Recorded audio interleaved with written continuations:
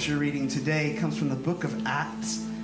It's chapter 1, verses 1 through 14. In the first book, O Theophilus, I have dealt with all that Jesus began to do and teach until the day when he was taken up, after he had given commands through the Holy Spirit to the apostles whom he had chosen.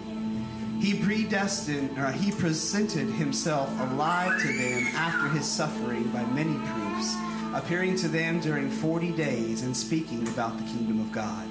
And while staying with them, he ordered them not to depart from Jerusalem, but to wait for the promise of the Father, which he said, "You heard from me, for John baptized with water, but I will baptize with the Holy Spirit not many days from now." So when they had come together, they asked him, "Lord, will you at this time restore the kingdom of Israel?" He said to them, "It is not for you to know the times or seasons that the Father has fixed by his own authority, but you will receive power when the Holy Spirit has come upon you, and you will be my witnesses in Jerusalem and in all Judea and Samaria and to the ends of the earth."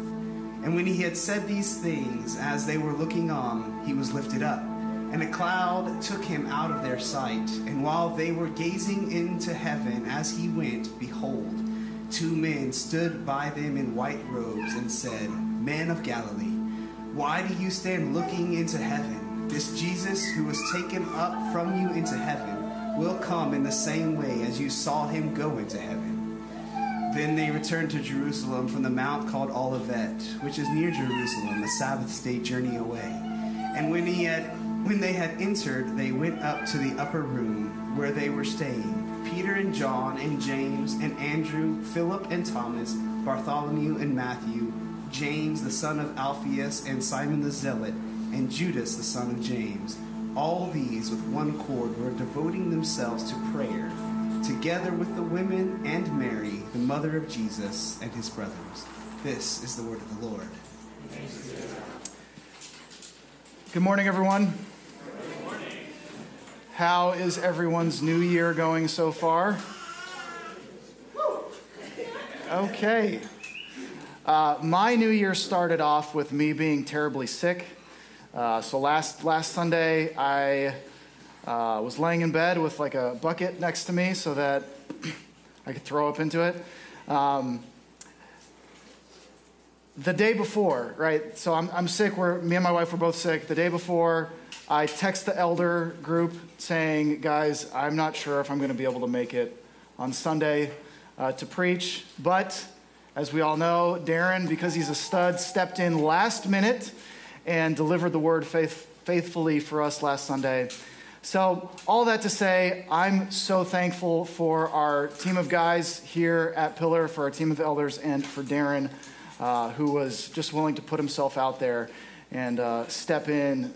You know, I texted the elders Saturday afternoon, right? The next day he had to preach. He was not expecting it, but he did a great job. So we have a lot to be thankful for in the people that God has blessed us with in this church.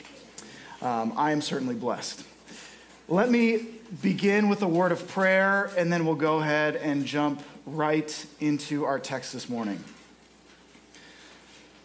Father in heaven, we thank you for your kindness and your mercy. God, we thank you for your word. We thank you for your presence. We thank you for your Holy Spirit. And God, we just confess that we're just desperate.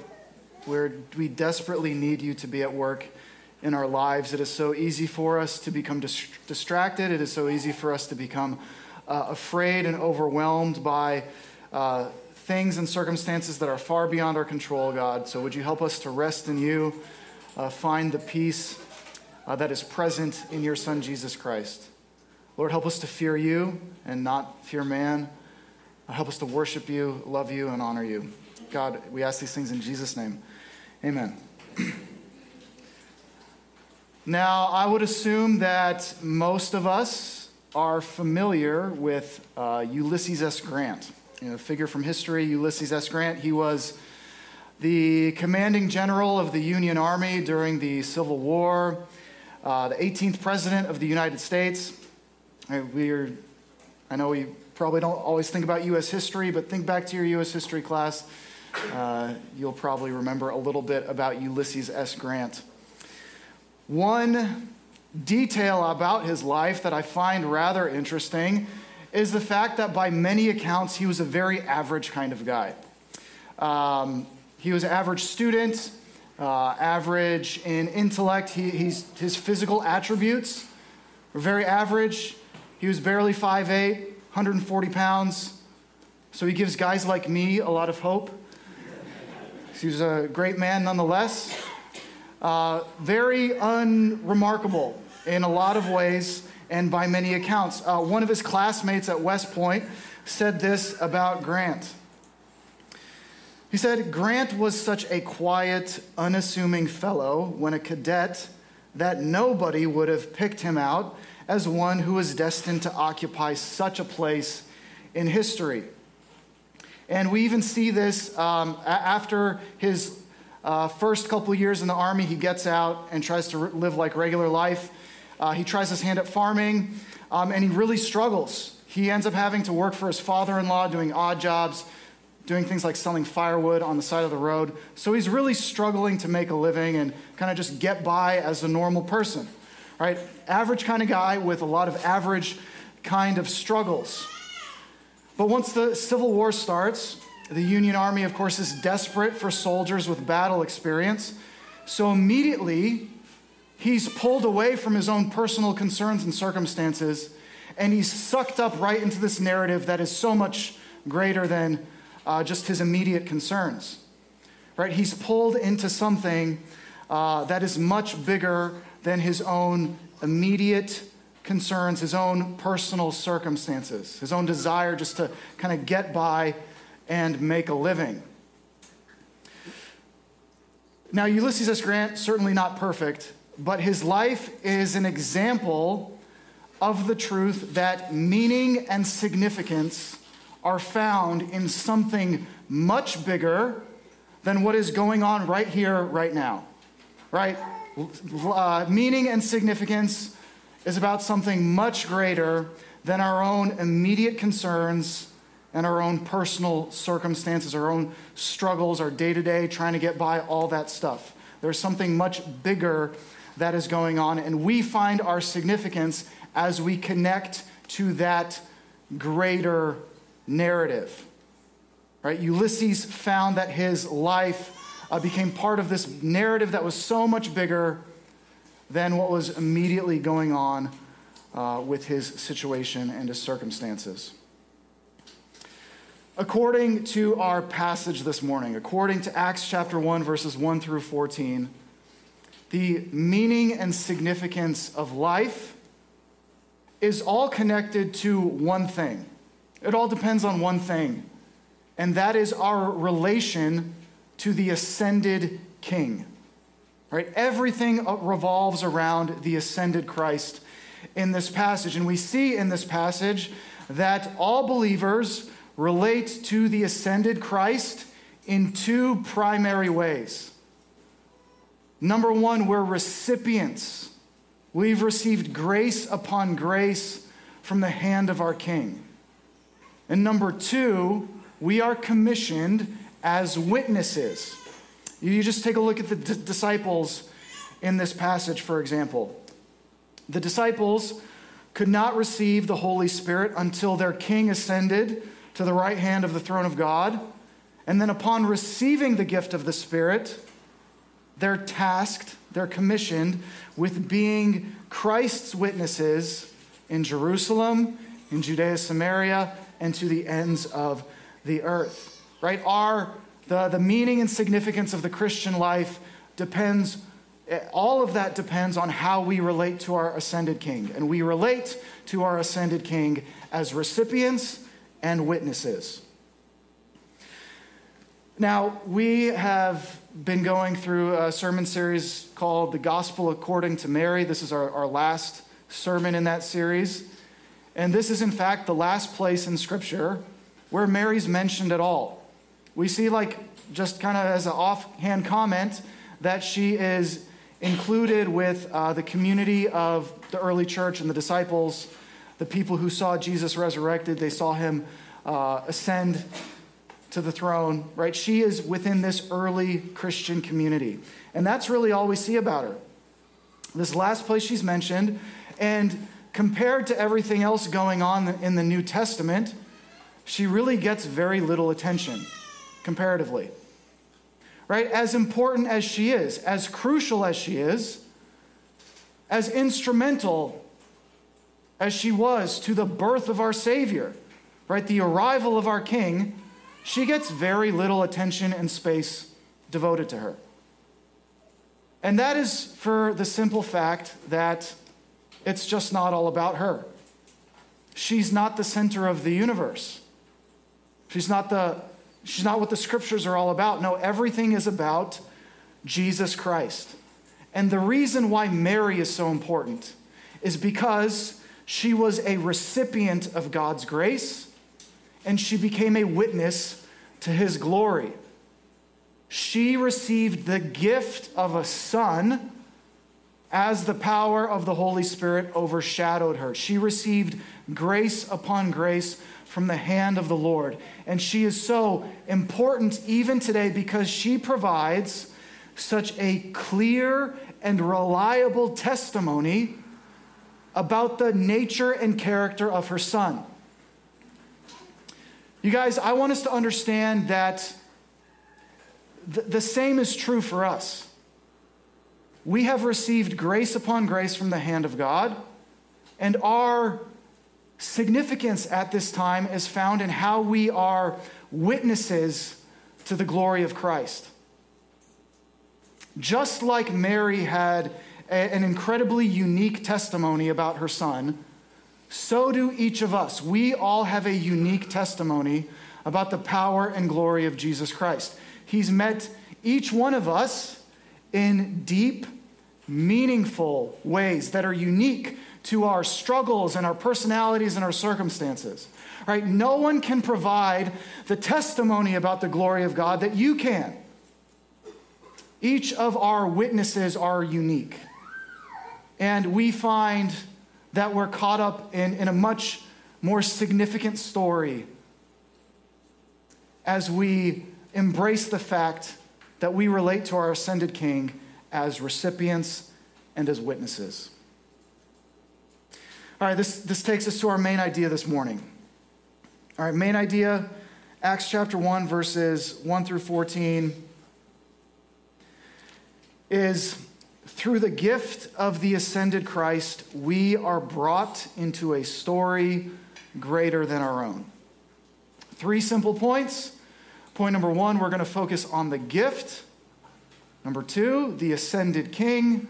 And number 3, the greater story that we're brought into. And what I hope we can see is that both the gift and the story that we're brought into, both of these things depend on the fact that our King is risen and ascended.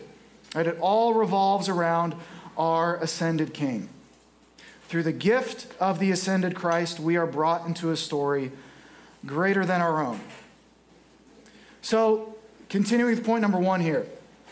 In Acts chapter 1, verses 4 through 6, we see in the early church, the first days of the church, we see that the disciples are ordered to stay in Jerusalem, and they're ordered to wait. They're told to wait for the promise of the Father. And this promise is identified as the Holy Spirit. So verse 4, he ordered them not to depart from Jerusalem, but to wait for the promise of the Father, which he said, you heard from me, for John baptized with water, but you will be baptized with the Holy Spirit not many days from now. So the promise of the Father is identified as the outpouring of the Holy Spirit. And this, we have a broad knowledge of the Bible. This may not seem super remarkable to us, but really within the history of redemption, within the history of Israel, this is like a very unique, one-of-a-kind thing when the Holy Spirit is poured out at Pentecost. This is a remarkable event. The reason this is so monumental is because way back in the book of Genesis, in Genesis chapter 12, God made a promise to Abraham. God made a promise to Abraham to bless him so that he will be a blessing to many nations, right? When we think about God's promise to Abraham, we can think of it as the promise of blessing, generally. So they've been waiting for this promise of blessing, since the time of Abraham. And they've actually been reminded that this promise has yet to be fulfilled because, remember, God gave Abraham a sign that he would fulfill this promise, and that sign was circumcision. So throughout all their history, they're reminded over and over again in their flesh that the promise has yet to be fulfilled. They're waiting for the promise.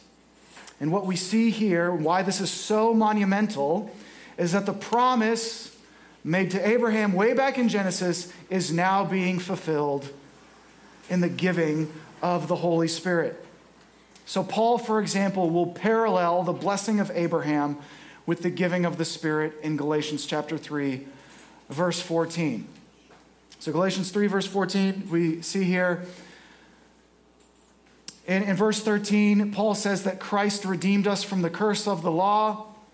Why? Verse 14, so that in Christ Jesus, the blessing of Abraham might come to the Gentiles, so that we might receive the promised Spirit through faith. So the blessing of Abraham is paralleled with the promised Spirit. So we know at least that the blessing of Abraham includes the giving of the Spirit. This is why this is such a remarkable, unique, one-time event in the history of redemption, the pouring out of the Spirit at Pentecost. Now, the Holy Spirit is, of course, the Spirit of God. And it's important, it's crucial, it's very important that we confess and acknowledge that the Holy Spirit is not an impersonal force. He's not just a power floating around. He's not semi-divine or sub-God. No, the Holy Spirit is God. He is everything that God is. Just like the Son is everything that God is, and just like the Father is everything that God is. Yet there's only one God. This is the mystery of the Trinity. There is one God in three persons who are equal in power and in glory. Now we see the divinity of the Holy Spirit communicated to us in a variety of ways in Scripture. One of the primary ways we see the Spirit's divinity is in the fact that throughout Old and New Testament, the Spirit is referred to as an active personal agent that has his own will and volition. And we see that this active personal agent retains the authority and the power to do what only God can do. So, for example, only God has the power to create life where there is no life. Only God has the power to give life, and we see that the Holy Spirit retains this exclusive power of God to give life. So that's one way, like, the Spirit's divinity is communicated to us throughout Scripture. But we also see places where he's just flat out called God. And one of these places comes up right here in the book of Acts. So Acts chapter 5, a couple of chapters later, we see that Peter is confronting a man who's trying to hurt the church. This man's name is Ananias, and Peter says to Ananias, "Why has Satan filled your heart to lie to the Holy Spirit, to keep back for yourself part of the proceeds of the land? While it remained unsold, did it not remain your own? And after it was sold, was it not at your disposal? Why is it that you have contrived this deed in your heart? You have not lied to man, but to God." If you're paying attention here, Peter opens up by saying, "Why have you lied to the Holy Spirit?" And he finishes his thought by concluding, "You have not lied to man, but you have lied to God." Right? directly here, Peter is calling the Holy Spirit God. So it's important that we confess this. It's important that, we understand that we need to make no reservations, no qualifications about the divinity of the Holy Spirit. The Holy Spirit is God. Full stop, point blank, period. The Holy Spirit is God. Therefore, the gift of the Holy Spirit is nothing less than the gift of God's very own presence. The gift of the Holy Spirit that Christ pours out on us is the gift of God's presence. In other words, it is the gift of direct relational access. Not just any kind of access. It's not the kind of access that you have to your boss or to one of your coworkers or to even a friend. This is the kind of access that a child has to their parents. Paul says in Galatians chapter 4, verse 6, that God has sent the Spirit of His Son into our hearts, crying, Abba, Father. The Holy Spirit is the gift of God's presence, and His presence is evidence that we have been made sons and daughters.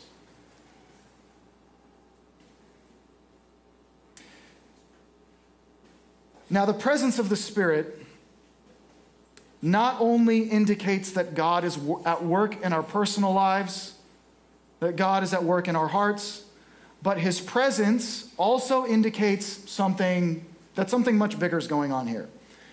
And we see this bigger something in chapter 2, Acts chapter 2, verse 17. Here the Apostle Peter is quoting the prophet Joel, and Peter says, "In the last days it shall be, God declares, that I will pour out my Spirit on all flesh.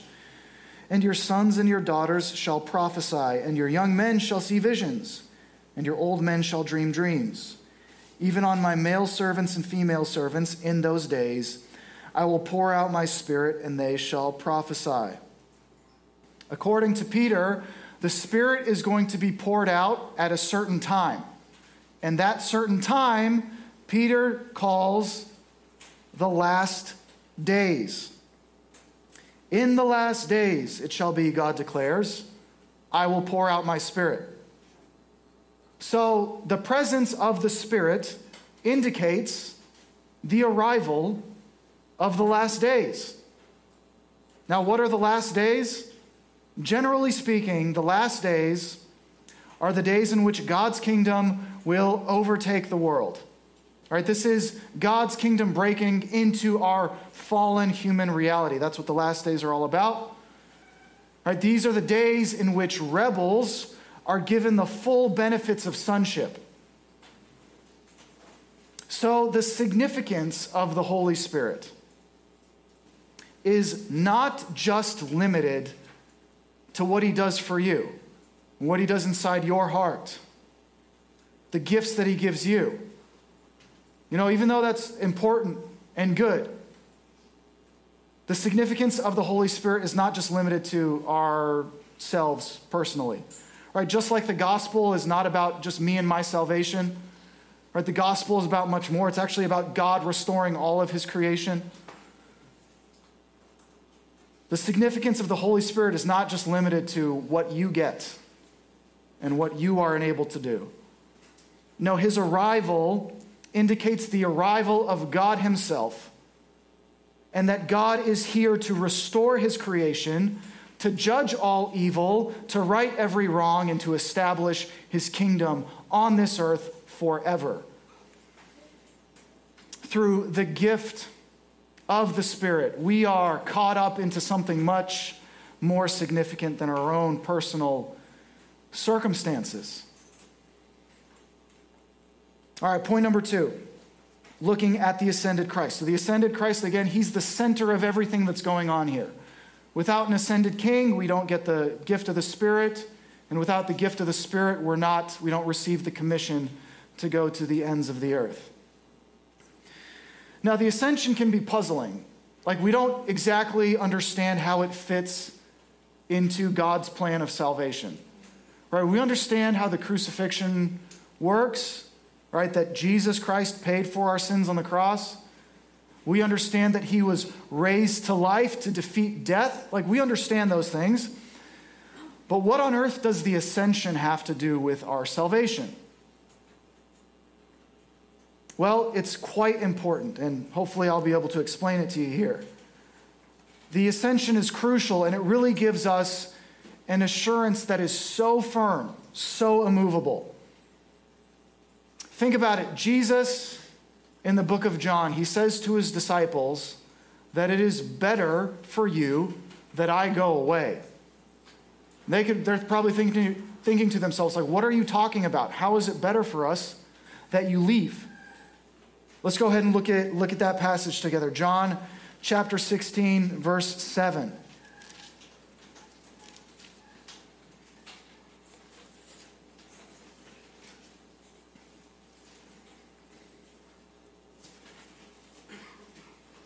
Jesus is speaking to his disciples, and he says, "Nevertheless, I tell you the truth.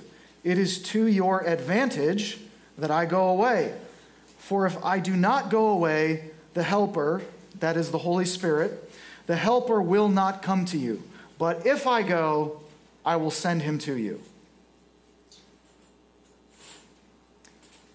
In God's economy, in God's sovereign plan of redemption, in order for us to receive the Spirit, in order for us to receive the gift of the Spirit, Christ, as the Son of Man, needed to ascend to the right hand of the throne of God. That is why it is better. Jesus is essentially telling his disciples, better things are yet to come. That is why it's good that I leave. Better things are coming. It's like Christmas season. All right, some of us love Christmas season, but for regular people, we don't want it always to be Christmas season. We don't always want it to be Christmas season. If it was Christmas season all the time, it would, like, we get tired of it so fast, it would drive us crazy hearing the same jingles and songs over and over again. It can't always be Christmas season. And that's because there is more to God's plan than just his first arrival, than Christ's first advent.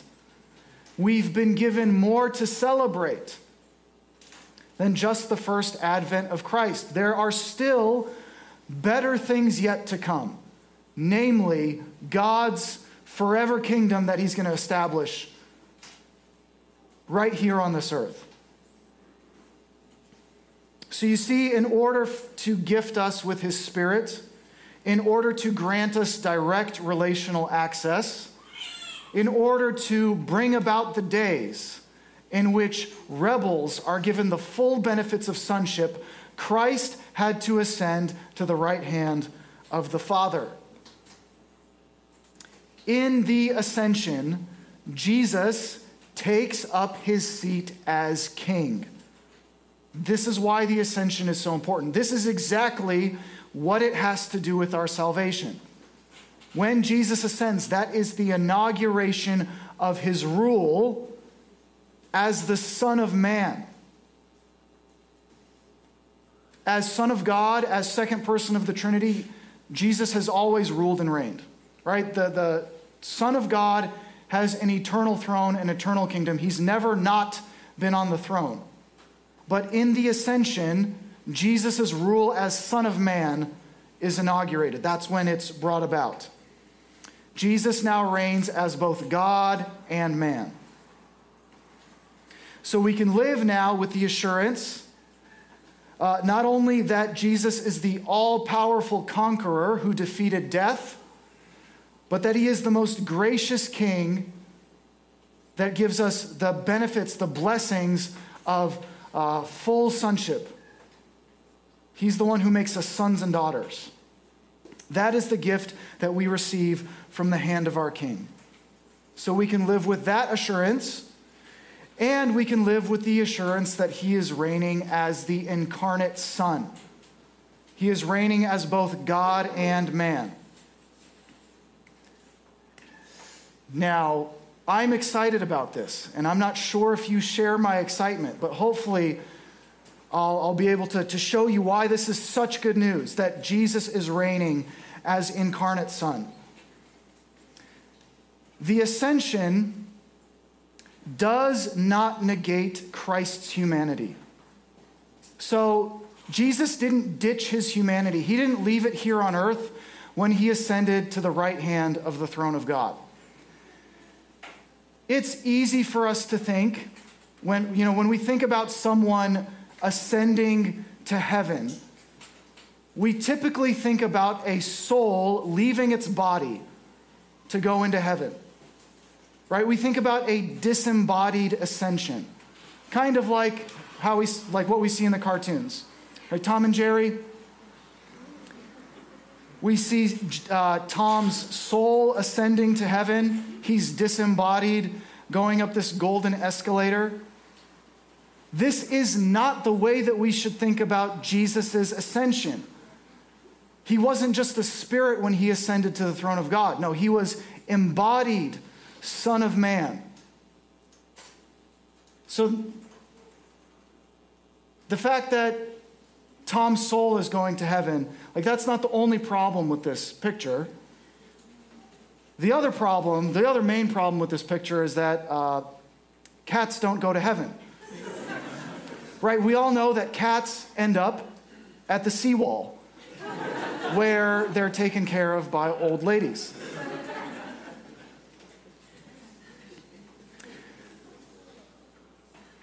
Guys, I hope you understand why this is so important. The ascension does not negate Christ's humanity one bit. Here's why I find this so comforting. Jesus is the guarantee.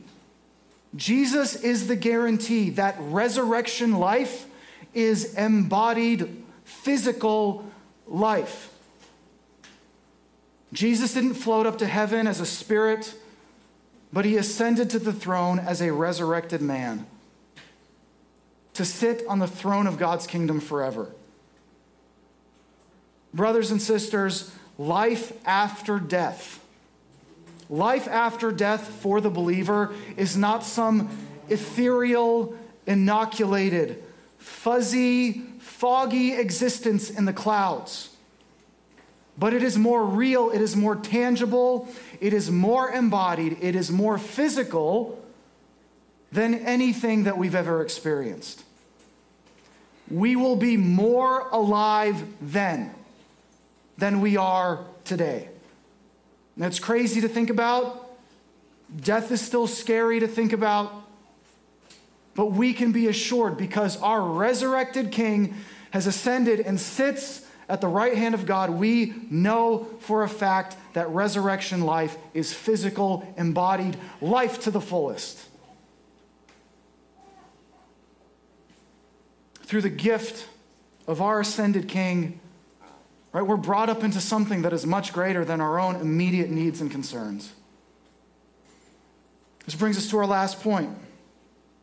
In verses 6 through 8, back in Acts chapter 1, verses 6 through 8, the disciples ask Jesus a question.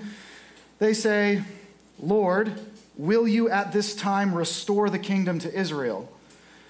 And Jesus says to them, "It is not for you to know times or seasons that the Father has fixed by his own authority, but you will receive power when the Holy Spirit has come upon you, and you will be my witnesses in Jerusalem, in Judea and Samaria, and to the end of the earth." So we see right here that the disciples, their immediate concern, their immediate context is, are you going to make Israel a powerful nation again? Right? Are you going to restore the kingdom to Israel?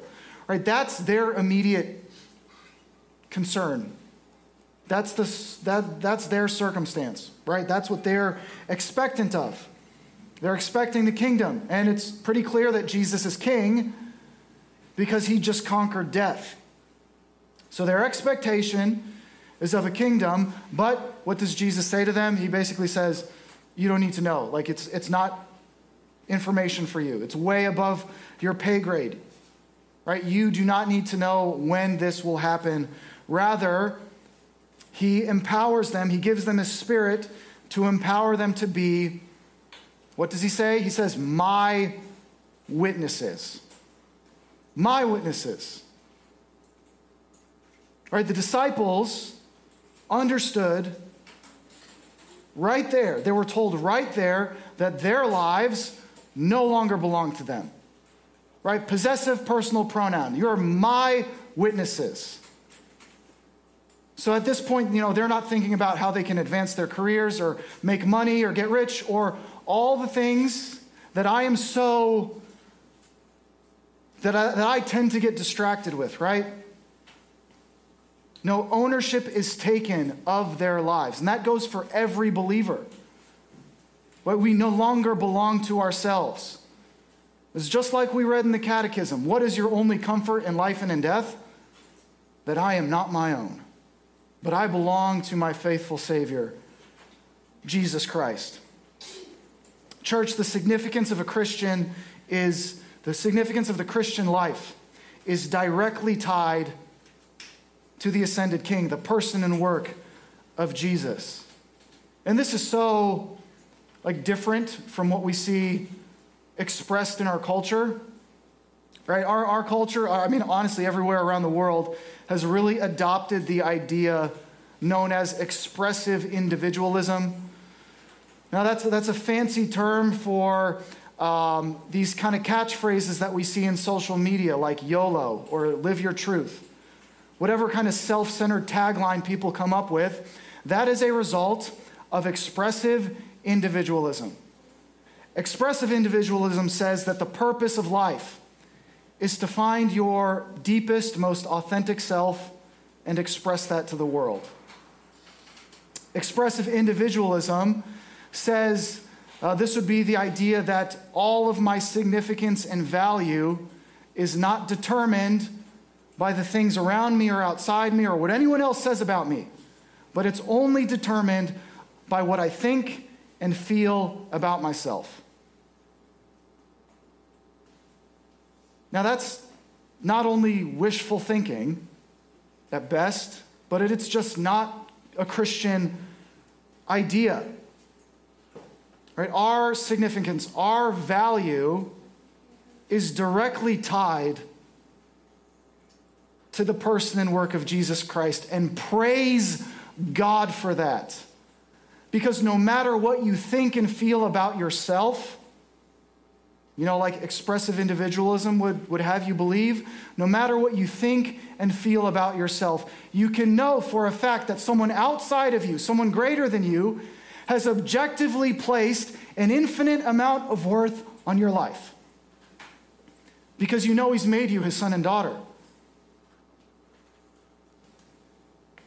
Or we do not generate our own significance or our own value.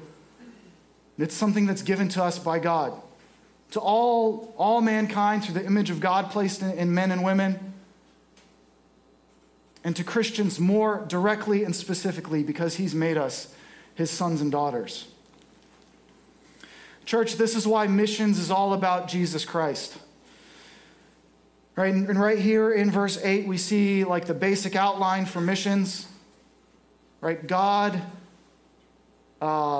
tasks his disciples with being his witnesses in Jerusalem, Judea, Samaria, and to the ends of the earth.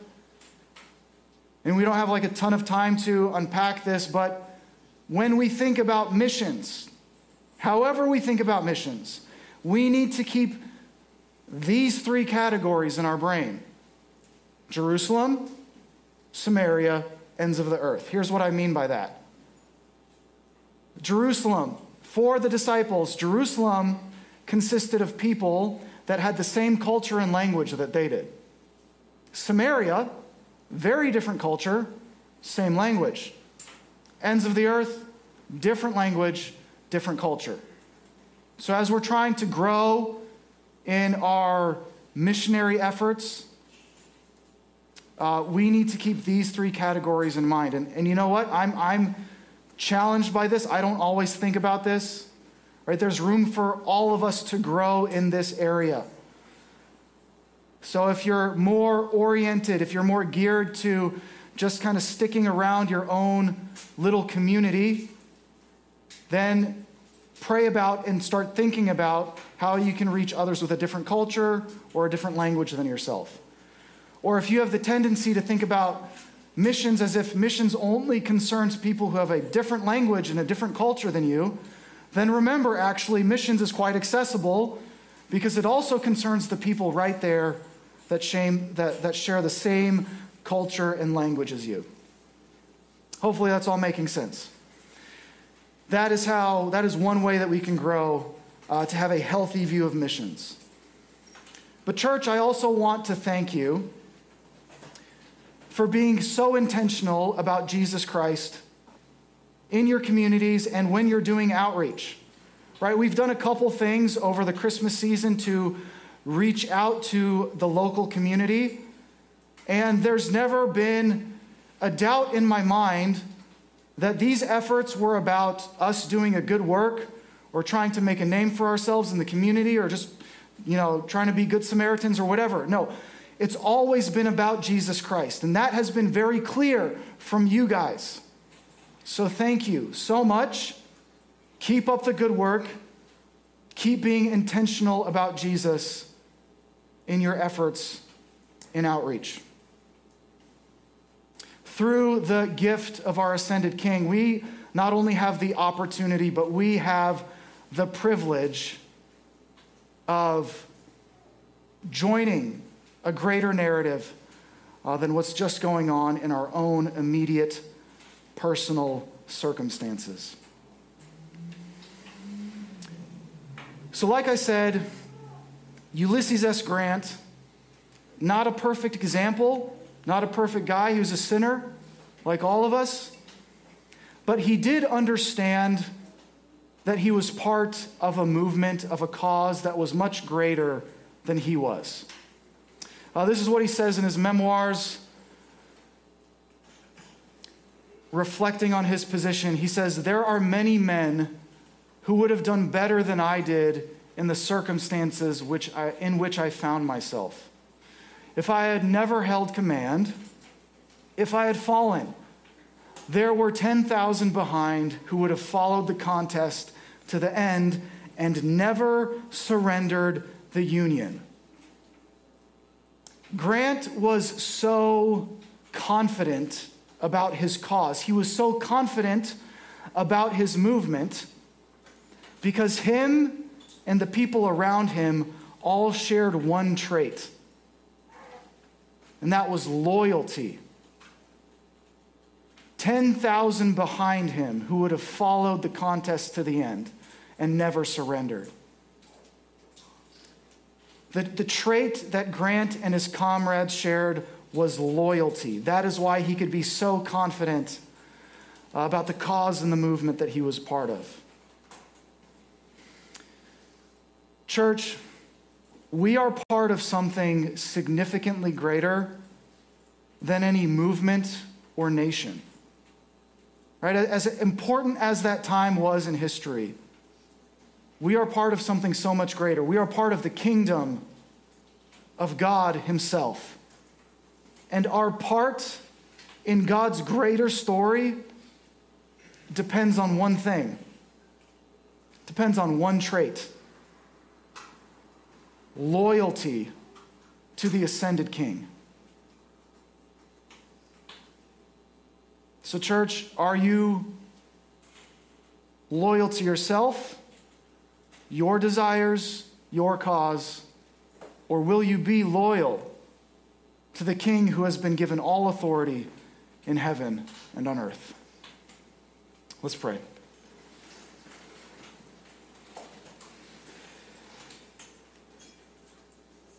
Father in heaven, Lord, we praise you. We thank you for the kindness and the mercy that you've shown to us in our risen King and the work of our risen King.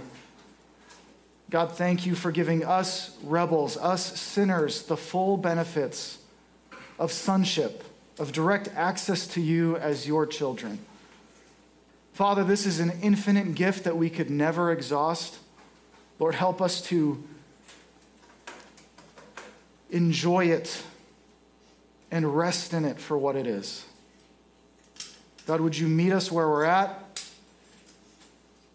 Would you change our hearts? Would you change our minds? Would you change our lives, Lord? Help us to serve you faithfully. Help us to love you and know you more. It's in Jesus' name we pray.